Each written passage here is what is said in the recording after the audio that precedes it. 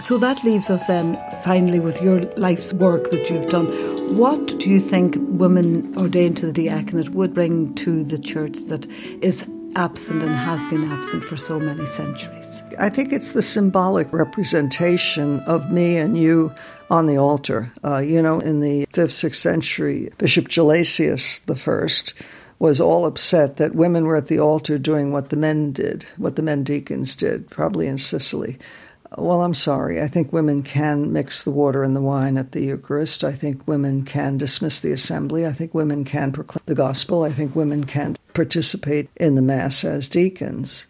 And to show the world that women can be ordained means to say that women really do represent Christ risen in the world. And that has an extraordinary repercussion around the world, where we find that women are so dismissed, discredited, and badly treated.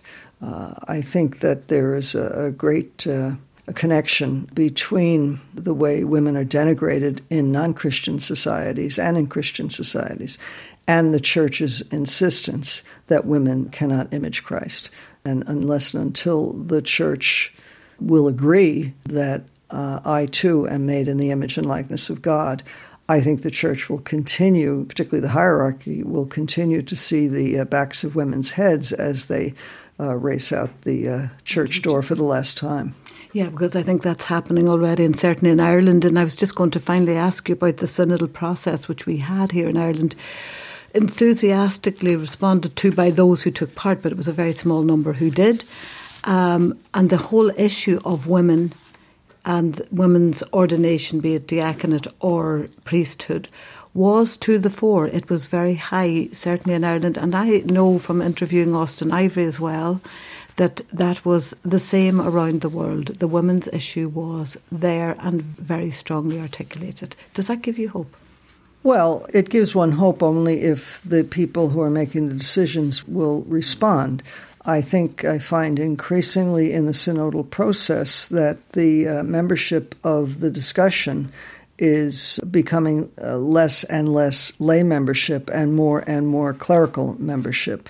Can you explain that to me? Just that's a bit worrying. I'd say in Ireland, you say it's a low participation. It's 3%, as I understand it, of people in Ireland, or the churchgoers in Ireland participated. Well, 4% is what's necessary for a valid survey. So not that the Synod is a survey. The numbers that I have show that 21 of 26 dioceses asked about ordained women. In Ireland, now, that's the Irish report. Now, as you know, the reports were brought together in response to what's called the Continental Working Document.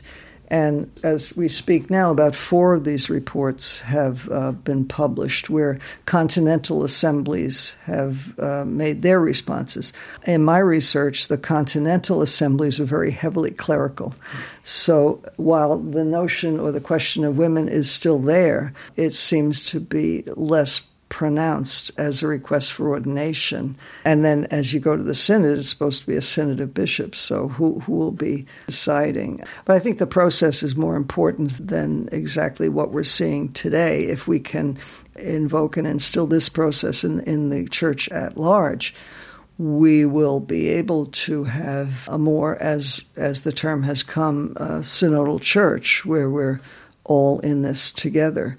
But every one of the reports that I've seen now from the continental response in Asia, they asked for meaningful participation of women in all aspects of the church. Doesn't say specifically ordination, but that's pretty much interpreted. Yeah.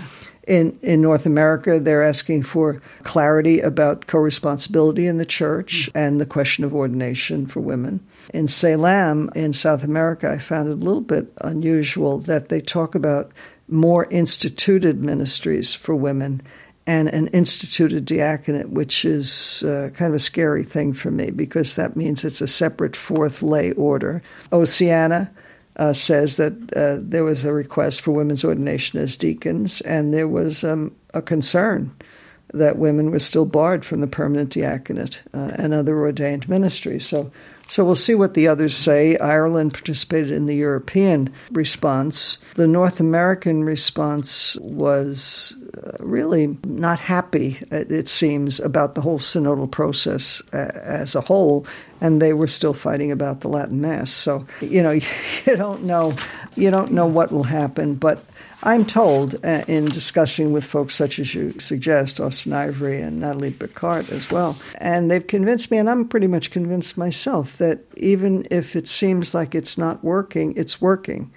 Because we're talking, and we're talking about it. And if the church can move from pray, pay, and obey to a more consultative and a more active discussion, I think it'll go a long way, and we'll continue to walk. To me, it's only about the question of how the church and every member of the church can assist in the proclamation of the gospel. Anything else is secondary. Does this or does this not serve the proclamation of the gospel to the church internally and to the world externally, and particularly on the question of women? I think until the Pope has a woman deacon standing next to him proclaiming the gospel, the church has no right, no authority to say that women need to be protected and respected and listened to in the world.